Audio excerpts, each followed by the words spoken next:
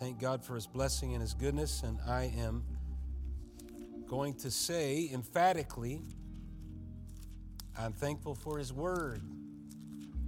It is the Word of God that brings strength to us. Amen.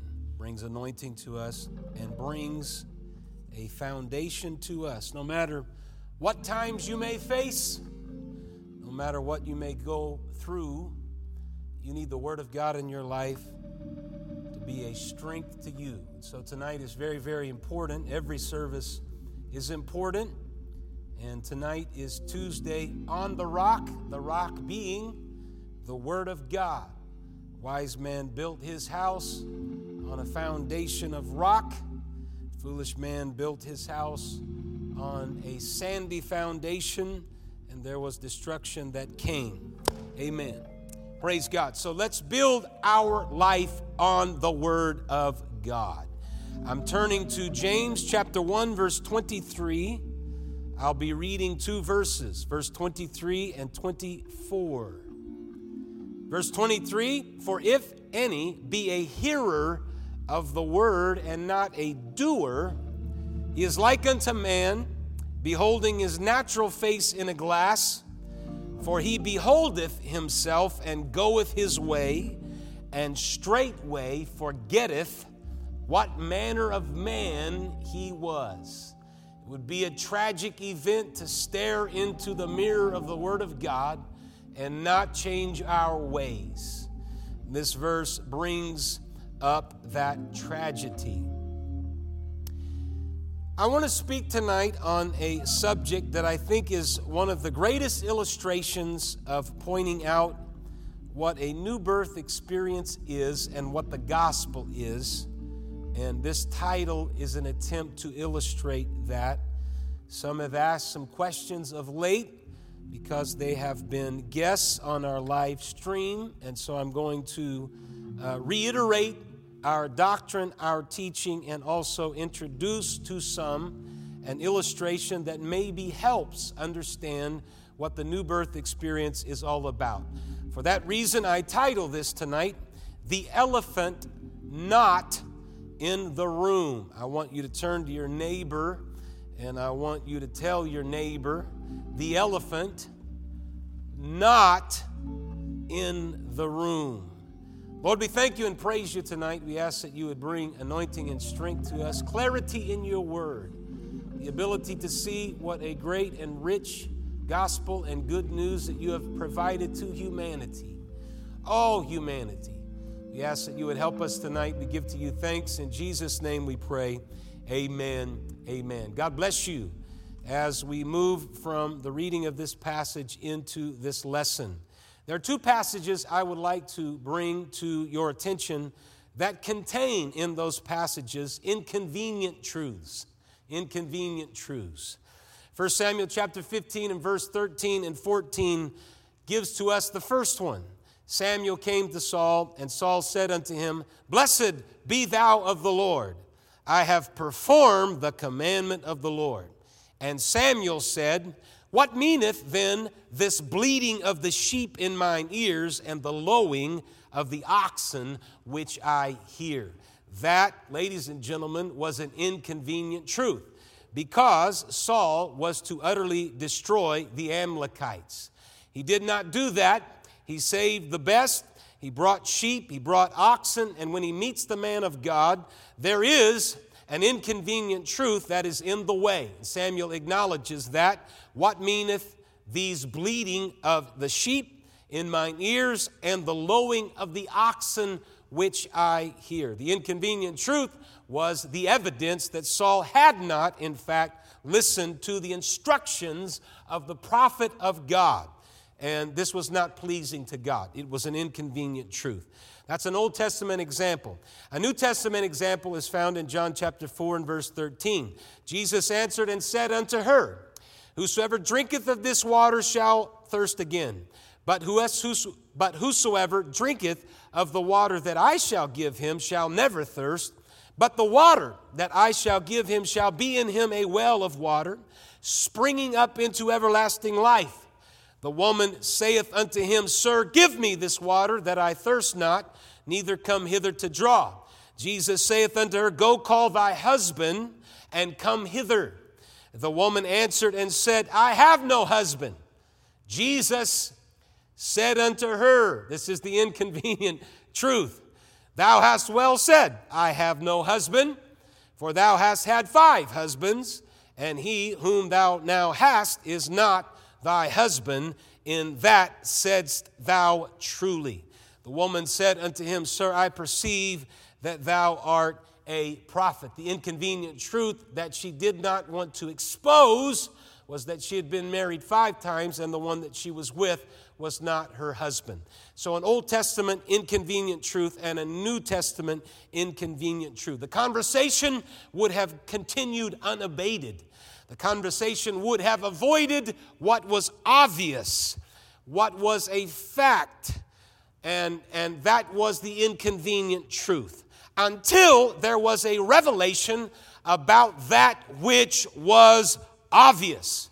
Ladies and gentlemen, I propose to you in both of these examples that there was an elephant in the room. There was an inconvenient truth.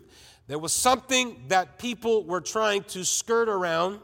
They were trying to skirt about. They didn't want to bring these revelations to light, and therefore there was a huge present that was not being addressed.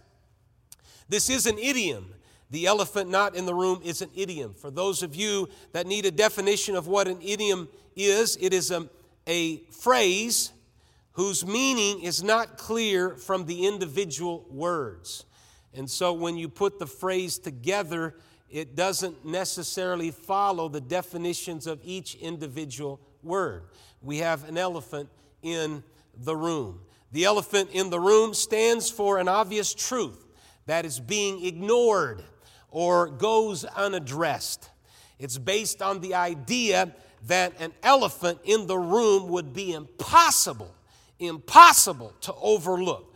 Those people that are in the room are pretending that the elephant is not there, and they're concerning themselves about relatively small and even irrelevant matters, insignificant matters, when compared to the looming large problem that is right in front of them that is not being addressed. There's an elephant in the room. The Oxford Dictionary gives the first known use of the phrase, the elephant in the room, in the New York Times on June 20th, 1959. In which a statement was made. Financing schools has become a problem about equal to having an elephant in the room. It's so big, you just can't ignore it. And so this idiom refers to a question, a problem, a solution, a controversial issue that is obvious, glaringly obvious, but is ignored by a group of people, generally out of embarrassment, or it's a subject that is taboo. Nobody wants to address it. It might be a value judgment that should be discussed openly, and yet there is no acknowledgement. There is a hope somehow that it will just go away by itself. And it will not do so because it is such a large and looming present. This idiom is commonly used in addiction recovery terminology to describe the reluctance of friends and family of an addicted person in order to discuss that person's problem. They don't want to discuss this. They want to ignore it. They don't want the confrontation, and this ends up aiding a person's denial. It's the elephant in the room that everybody knows about. Nobody wants to discuss. We would rather sweep things under the carpet because it's uncomfortable.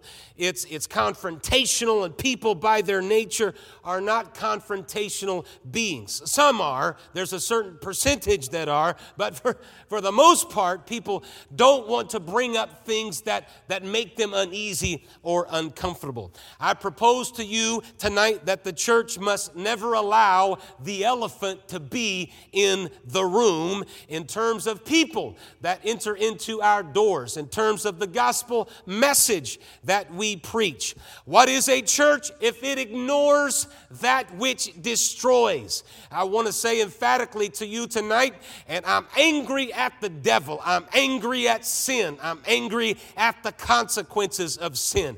I'm angry at the damage that sin does. I don't want it to be an elephant in the room, but I want to confront it. I want there to be a clear and resounding symbol and signal that the church is a place that people can come to and lay down every burden if they're willing to acknowledge the things that stand in their way. Only God is able to make a difference, and only God can make a change. And it won't happen if pulpits don't confront confusion, if preachers don't confront dysfunction. Hallelujah. If there's not a message that deals directly with the damage of sin. Hallelujah. We're in a difficult place if there's not a free-flowing power of God's anointing that directly addresses those situations and things in life that need to be confronted and addressed. Jesus didn't just pass by the 5 husbands. She said, "You've had 5 husbands." Samuel didn't just pass by Saul. He said, "Saul, I'm hearing stuff that's causing me consternation, and I want to understand what exactly has happened." They addressed the issue. And we as a church and a people of God must be a people that addresses the issues. How can one be transformed? The Bible says, "Be ye transformed by the renewing of your mind, that you may present your bodies a living sacrifice. Be not conformed to this world, but be transformed." How is one to be transformed if sin is not exposed? "For as by one man's disobedience sin into the world, and so death by sin, for that all have sinned." Romans 3 and verse 23 says, "All have sinned and come short of the glory of God." There is a sin problem. And if we just pass by and try to ignore like an elephant in the room, we will not receive salvation that we need. We will not understand completely redemption that Jesus Christ gave his life for. I want to tell you tonight that sin is the elephant that is in the room. And I want to make some remarks about that. I want to look at the Old Testament understanding of what sin is and the New Testament as well. The most common understanding in the Old Testament conveys the underlying idea of missing the mark, deviating from the goal, missing the mark, deviating from the goal. In the Old Testament, it is rebellion against God. It's defiance against his holy lordship and rule. 1 Kings chapter 8 and verse number 50, when talking about the covenant nature of God and Israel, the writer writes, "And forgive thy people that have sinned against thee, and all their transgressions wherein they have transgressed against thee, and give them compassion before them who carried them captive, that they may have compassion on them." They missed the mark. They rebelled against God. There were transgressions that caused consequences, and there was sin. And it was a direct attack against God. There's other passages that talk about sin being that which is a straying away from the correct path. God has got a correct path. And for Israel, he had a correct path. He's got a correct path for each and every one of us. And Ezekiel chapter 34 and verse number 6, this was the cry of the shepherd. "My sheep wandered through all the mountains, and upon every high hill. My flock was scattered upon all the face of the earth, and none did search or seek after them." The shepherd was missing. The flock had scattered. Sin had caused them to stray away from the correct path and wander into a wrong pathway and road and wrong direction. In the New Testament, missing the target or taking the wrong road is described as the ruling principle in a person's life. In Romans chapter 6 and verse number 12, Paul wrote to the Roman church and he said, "Let not sin therefore reign in your mortal body, that you should obey it in the lust thereof. Neither yield ye your members as instruments of unrighteousness unto sin." Sin is a taskmaster. And when you get caught up in his task, you end up yielding your members as instruments of unrighteousness. But Paul said, "Yield yourselves unto God as those that are alive from the dead." Praise God. "And your members as instruments of righteousness unto God." I want to preach tonight and say the best thing you could do with your life is yield your members as instruments of righteousness unto God. There is life in that. There is living in that. But there's only death when you yield your members to unrighteousness, because sin takes over, and sin in its degradation will mar you. It will taint you. It will destroy you. Hallelujah. It will do the utmost to bring you down to the very bottom. Hallelujah. But I'm thankful tonight in the house of God that there is a word of God that brings to us a hope. A hope that there is a better way. There is something greater than sin. There is something greater than the power of sin. And that power is found through the Holy Ghost. The conquest of sin, despite the seriousness of the theme that runs from the beginning all the way through, from Genesis to Revelation, the Bible never completely loses a note of hope and optimism when dealing with sin. Through redemption of the cross by Jesus Christ, amen, sin is defeated.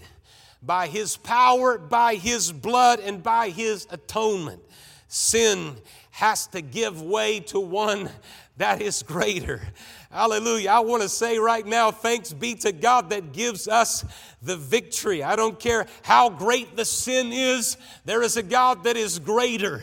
I don't care how significant the sin may be, there is a God that operates in his sovereignty that is above all, through all, and in all. We need to be thankful that we have hope. There's a people in this world that don't have any hope, but we got a hope that maketh not ashamed. Wherever you are tonight, I want to say that there is a message of hope. This is the message of the gospel. This is the message of the scripture. When everything looks like it's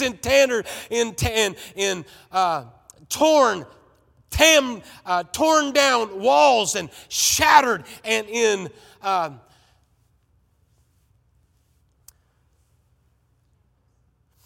shambles. There's a God that knows how to bring strength to you in the midst of that. And that's the message of hope. There is hope. And so sin in its rebellious, usurping authority, it has been vanquished. And its absurd claims have been exposed. Jesus exposed it. Its foul machinations have been unmasked and overthrown. The baleful effects and the fall in Adam is counteracted and undone in Calvary. God's honor has been vindicated. His holiness has been satisfied. And His glory has been extended to all people who recognize there is a hope. There is a hope and there is a redemption. How do you get the elephant out of the room? You have to have someone that comes and removes it. It's there. How is it removed? There is one that is greater that has to come. John chapter 1 and verse 24, the next day John seeth Jesus coming and said, Behold the Lamb of God, which taketh away the sin of the world. The Lamb of God comes and removes the elephant, the thing that people want to ignore, the thing that people want to skirt around, the thing that people don't want to expose. God comes and removes that through the power of Calvary. The mission of Jesus was to accomplish a hopeless situation. This is the good news. This is the gospel. Mark 16 and verse 15. He said unto them, Go ye into all the world and preach the gospel to every creature. The gospel. What's the gospel? The gospel is the hope to a world. Luke chapter 4 and verse 18. The Spirit of the Lord is upon me, Jesus said, because He hath anointed me to preach the gospel to the poor. He hath sent me to heal the brokenhearted, to preach deliverance to the captives and recovering of sight to the blind, to set at liberty them that are bruised, to preach the acceptable year of the Lord. That's the gospel that Jesus came to declare. Paul said in Romans 1:16, For I am not ashamed of the gospel of Christ, for it is the power of God unto salvation to everyone that believeth, to the Jew first and also to the Greek. 2 Corinthians chapter 4 and verse 3, If our gospel be hid, it is hid to them that are lost. When the devil would like to come and sit in your living room, Jesus is here to say, I'm able to remove that burden and that present.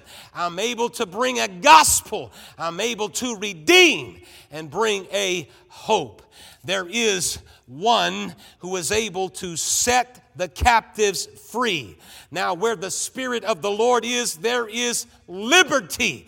Do you believe that? You must believe that. Romans chapter 10 and verse 9, If thou shalt confess with thy mouth the Lord Jesus, and shalt believe in thine heart that God hath raised him from the dead, thou shalt be saved. You've got to have faith initially to believe that God is able to conquer. You have to have faith that God is able to remove, no matter how big the situation may be. God is able to do it. Without faith, it's impossible to please Him. You've got to start there. I believe that God is able to do the miraculous. We have sung about it tonight. With Jesus, all things are possible. Nothing is impossible with God. All things are possible through Him. There's power in His ability, and a miracle can happen.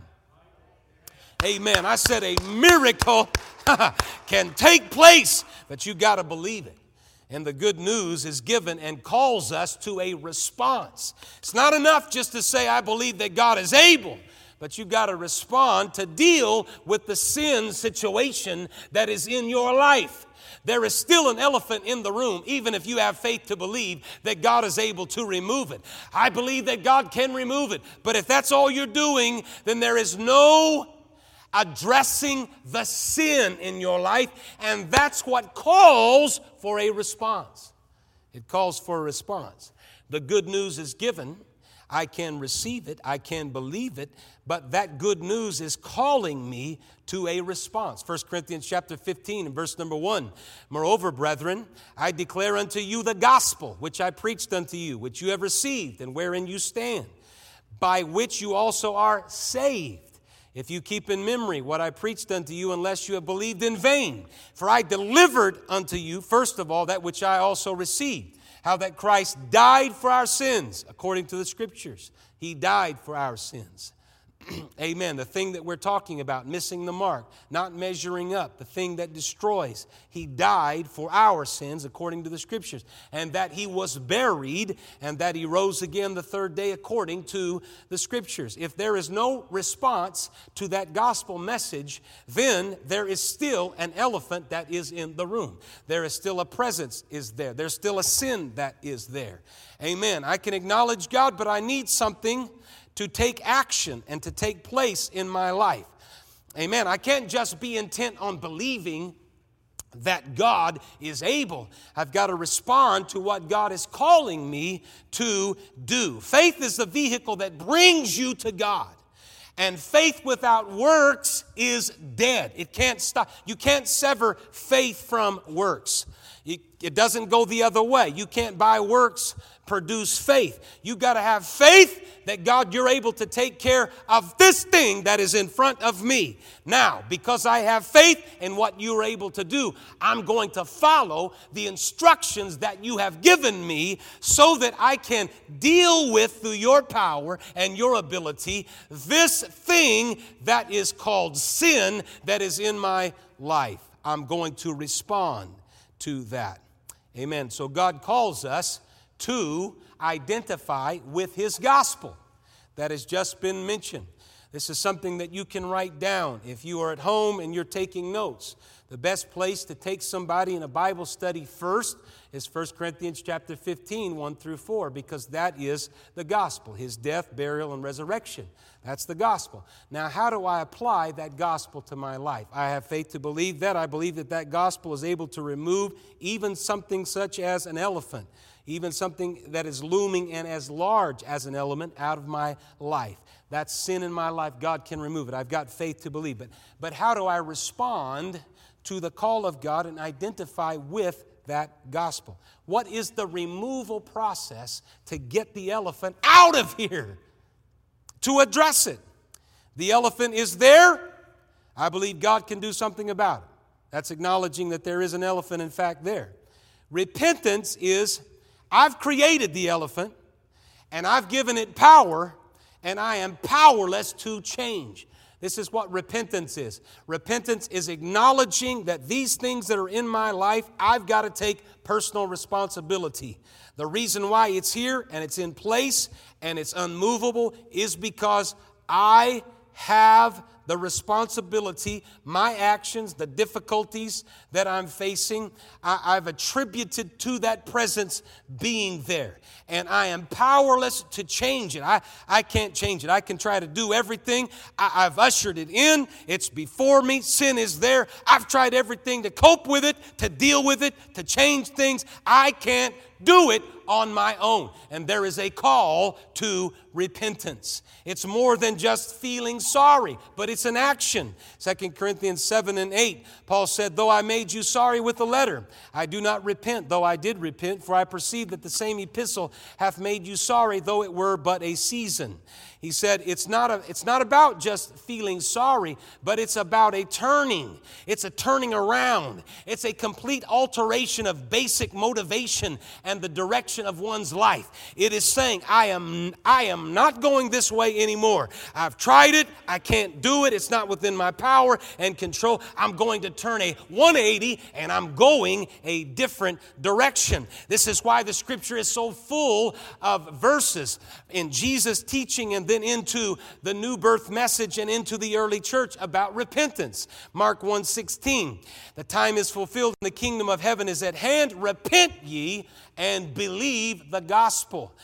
Jesus was calling those Pharisees and those religious people and the crowds that were gathering around. He was calling them to repent. You've gone this direction. You're doing these things. It's time to turn around and go a different direction. Matthew chapter 4 and verse 17. From that time, Jesus began to preach and to say, repent, for the kingdom of heaven is at hand. Luke really emphasizes the call to repentance in the book of Luke. It's mentioned over and over.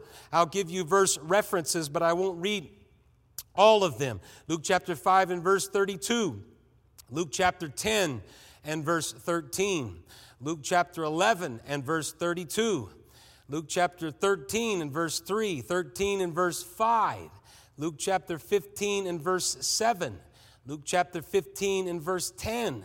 Luke chapter 16 and verse number 30.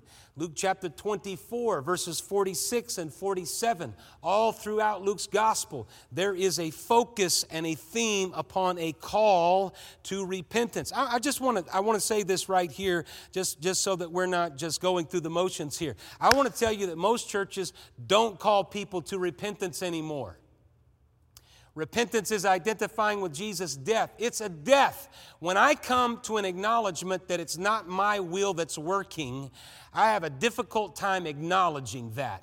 And so there's a death there. It's not that I'm feeling sorry, but I'm repenting of the things and the consequences that I have caused. And I am dying out to those things. I'm not trying to run a scam anymore. I'm not trying to skirt around the issue. I'm confronting some things in my life. And there is a depth of things in my life that I've followed, a pattern that I have followed, a direction that I have followed. And Luke points out these. I'll read his last one because Jesus says unto them this in verse 24 and verse 46 of Luke. And he said unto them, thus it is written, and thus it behooved Christ to suffer and to rise from the dead on the third day, and that repentance and remission of sins should be preached in his name among all nations, beginning at Jerusalem. So a hallmark of the church, the early church, is going to be a preaching of repentance. Look for that in the book of Acts. Jesus mentions it all through the Gospels. It's mentioned over and over. Luke 13:3, I tell you, nay, but except you repent, you shall all likewise perish. There's a perishing if there's no repentance. There's no salvation if there is no repentance. There has to be an identification with Jesus Christ's death, and that is a repentance. Acts chapter 3 and verse 19, we see this continued in the message of the early church. Repent ye therefore and be converted, that your sins may be blotted out when the times of refreshing shall come from the presence of the Lord. Acts chapter 17 and verse 30, and the times of this ignorance God winked at, but now commandeth all men everywhere to repent. There's a repentance. Acts chapter 26, when Paul is giving his testimony to King Agrippa, he says, I was not disobedient unto the heavenly vision, but showed first unto them of Damascus and at Jerusalem and throughout all the coast of Judea, and then to the Gentiles, that they should. This is what he preached. Didn't matter who he was standing in front of. Didn't matter what crowd he was facing. He said, I preached that they should repent and turn to God and do works meet for repentance. A repentance. One must turn away from sin and to God. How do you remove that presence from your living space? You respond by faith and you respond to the call of repentance. I can't remove this. It's too large for me, so I must believe that somebody can. And so I turn to God. That's repentance. And I say to God, I know I can't do it, but I know you can. And so I'm asking through your power and your ability to remove this thing that is before me. It's an acknowledgement. That's what repentance is. Can you stop here? Well, if you stop here, the elephant is still in the room. You can acknowledge that God is able. You confess that it's not your will, but it's God's will and God's ability. But if that's the only thing that you have done, the evidence of the problem is still staring at you. It's still in front of you. The Bible says repentance and remission of sins. God can take care of it, but it needs to be remitted. So it's still there. I've acknowledged it. The sin is there. God has forgiven me. I've repented. I've died out to some things. But God still calls me to walk with Him through His gospel, through His message, through His death and His burial, to walk with Him through the very same things that He has undergone so that I can be free from the sin that was in my life. This is why He calls us to baptism in Jesus' name. This is why it's so prominent in the book of Acts. How can I remove completely the evidence of the elephant that is in the room? Luke chapter 24 and verse 47 says that the remission of sins, go to Jerusalem, that repentance and the remission of sins can begin there. And so the disciples went to Jerusalem. They were there in Jerusalem. They started the inauguration of the church in Jerusalem. And there was in Jerusalem an opportunity for remission of sins. In Acts chapter 2 and verse number 38, there is mention of baptism in the name of Jesus Christ for the remission of sins. In Matthew chapter 28 and verse number 19, the scripture says, Go ye therefore and teach all nations, baptizing them in the name is singular, and the name is Jesus. It's modified by of the Father and of the Son and of the Holy Ghost. The Father, the Son, and the Holy Ghost are all identified in Scripture by the name that's above every name, the preeminence of the name, and that's why it's singular here, in the name of Jesus. There is no confusion here because the disciples in the book of Acts baptized in that name, in the name of Jesus. Mark chapter 16 and verse 16. He that believeth and is baptized shall be saved. He that believeth not shall be damned. It's not enough just to repent, even though the Scripture said if one believes on the Lord Jesus, you will be saved. That's written to the Roman church. The Roman church has already repented. They've already been baptized in Jesus' name. They've already been filled with the Holy Ghost. So the point Paul is making is you have to have faith, but that alone doesn't save you. There's a response to a call of the gospel. And so I need to have faith. I need to repent of my own will and my own doing of the things that I've done wrong, and an acknowledgement that only God can take care of that situation and that problem. And I need a remission of that sin, that elephant that is still in the room, still in front of me, still a prominent influence in my life. This is why you don't tarry. This is why you don't delay. This is why you don't wait. This is why Ananias said to Paul, "Why are you tarrying? Arise now and wash away your sins," because it's still there and you still need to deal with that. Baptism in Jesus' name is the remission of sins. In Acts chapter 2, there's an upper room experience. It spills out of the upper room and it moves out into the street, and Peter stands up and starts to preach. And at some point, there is a pricking in the heart. There's an acknowledgement that we are wrong, that sin is there. There's a confrontation there. And so they said, "Men and brethren, what shall we do?" And Peter said, "Repent and be baptized, every one of you, in the name of Jesus Christ for the remission of your sins." You're identifying with His death and you're identifying with His burial. The same thing happens in Acts number 8 and Acts chapter 10.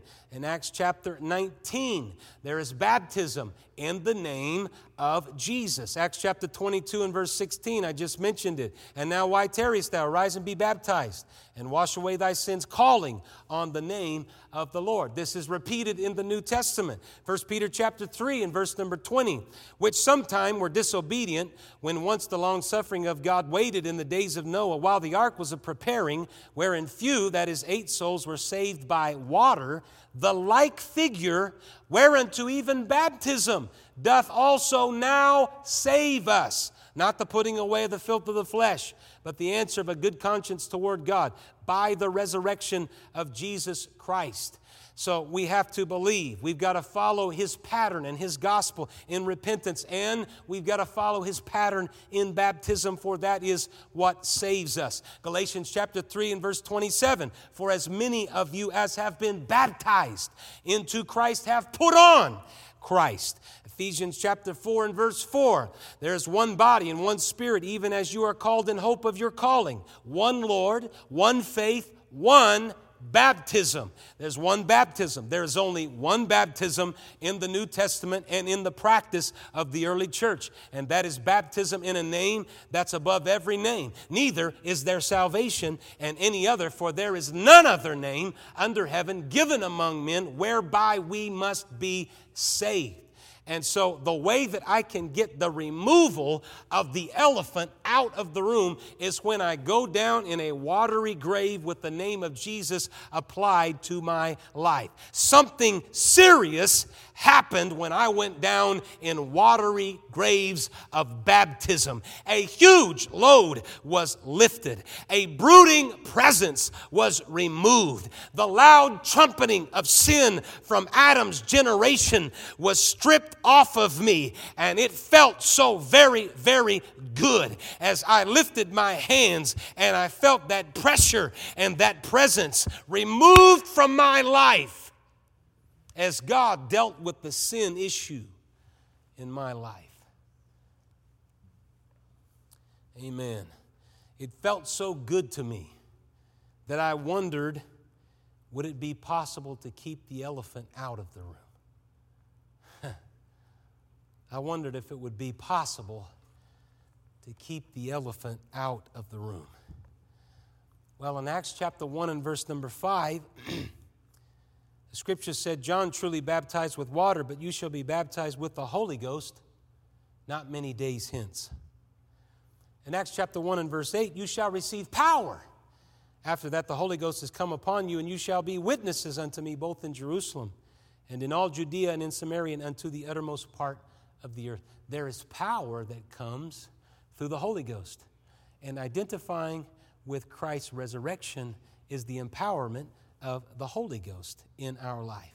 You shall receive power. In Acts chapter 2, there's an outpouring of the Holy Ghost that happens in an upper room. They began to speak with tongues in that upper room. It spilled out of the upper room. Cloven tongues appeared like as of fire upon them.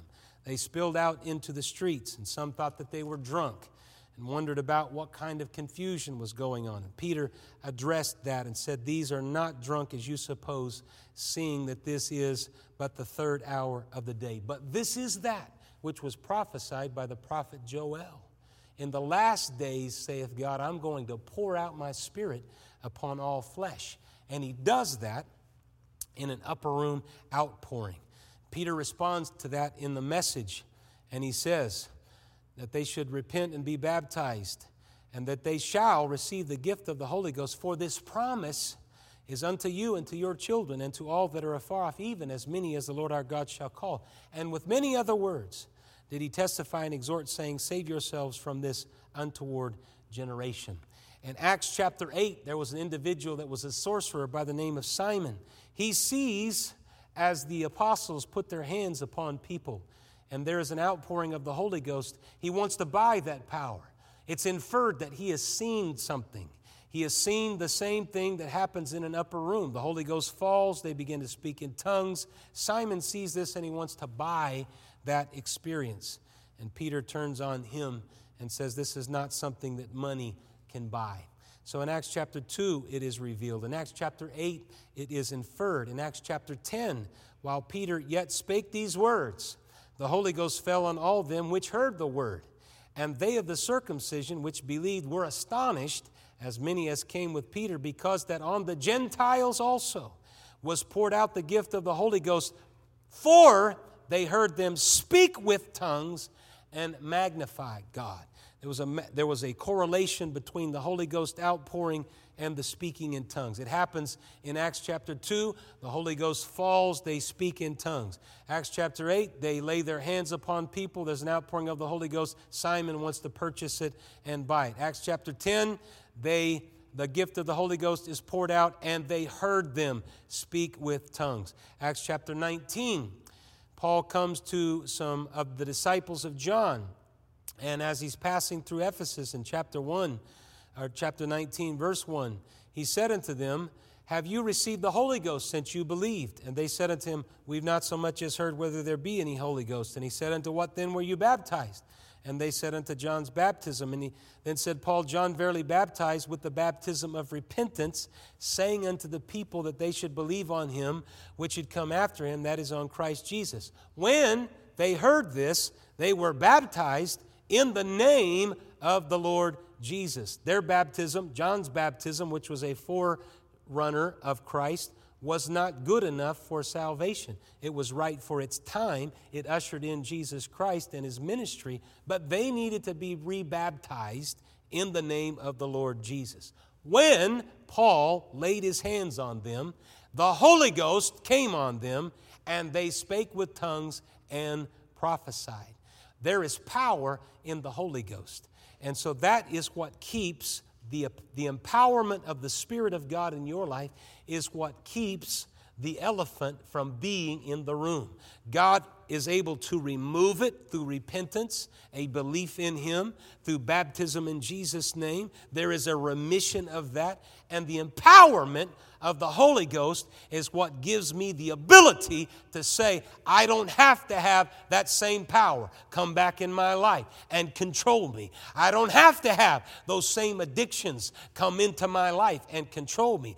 I don't have to walk under the elements of bondage and the ruler of the world any longer because God has given to me a power and strengthened me and given me the ability to rise above things. That's what the Holy Ghost does. It's an empowerment. It's the ability to rise above things that before kept you addicted, before kept you bound, before gave you no opportunity for freedom and liberty, which before was always an elephant in the room. But God, through His empowerment and through His anointing and through His Spirit and His Spirit on the inside of you, this is what gives me the ability to say, there's no room here anymore.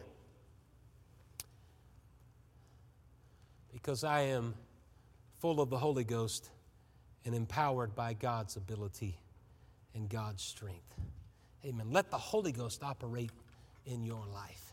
This is what removes sin in my life. Amen. It's the removal of some things that have become an elephant in the room.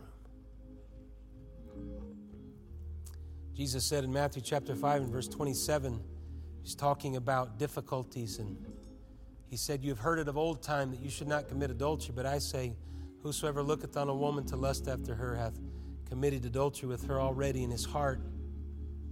If your right eye offends you, pluck it out and cast it from you. For it is profitable for thee that one of thy members should perish, and not that thy whole body should be cast into hell. And if your right hand offends you, cut it off and cast it far from thee." Things that are offending me. Jesus is speaking here in hyperbole, exaggerated language.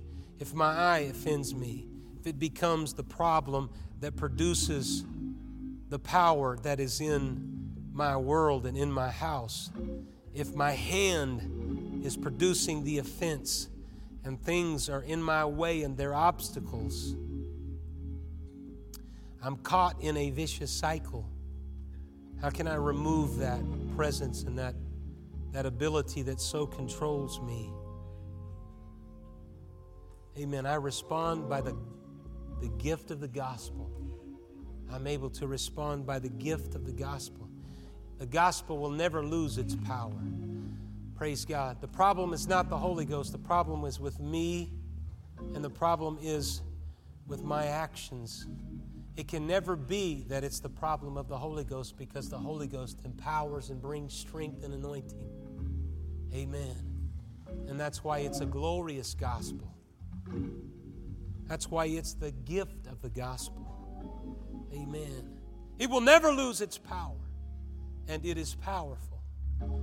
Don't leave until you have eliminated that which is taking up too much space in your life. Amen. Don't walk away until God has dealt with the sin issue in your life and remitted it and removed it and empowers you to overcome. Amen. As we pray together and as they begin to sing tonight, God has given to us a hope that maketh not ashamed, a great gospel. Hallelujah. A glorious gospel. We stand in awe. It reaches to the highest mountain. I acknowledge you, Lord, and praise you. It flows. Oh, I know I can't do it on my own, but I know that you can. I acknowledge those things in my life. I'm not skirting around. That gives me strength. Hallelujah. I'm confronting. I want you to wash me. Today. I can't do it on my own. I can't make it on my own. I can't change things on my own. But I know that you can. I know you have the ability. I know you have the power. It reaches. Let your name be applied. Praise God. Let your anointing be applied to my life. Wash me. Praise God. Remit, O Lamb of God, every sin. Let your name be applied to my life. Thank you, Lord. Lift my hands. Give you praise. Hallelujah. Thank you, Lord. Thank you, Lord. Thank you, Lord. Hallelujah. Let your anointing, let the Holy Ghost fall. Let your power fall upon my life. Empower me, O Lamb of God. Hallelujah. To say no to sin. To say no to the enemy. Praise God. Say no to the one that will not God, your spirit is great. Your anointing is more powerful. Gives to me liberty. Gives to me the freedom that I need to operate in life, to be who I need to be, to pursue my purpose and direction. Thank you, Lord. Thank you, Lord. It will never, never, never, never. Oh, come on, let the Holy Ghost touch you. I thank you, Lord. I praise you. I worship you. It reaches to the highest There's no mountain high enough. There's no valley low enough. God. Power has done it. Power. Your gospel has been revealed to me. I thank you. I love you, Lord. Amen. Amen. The only way I'm getting out of line is by your power, by your anointing. It will never lose its power. Oh, yes, it reaches to the highest mountain. Yes, and it flows to the lowest valley. Oh, it's the blood. Hallelujah. That gives me strength from day to day.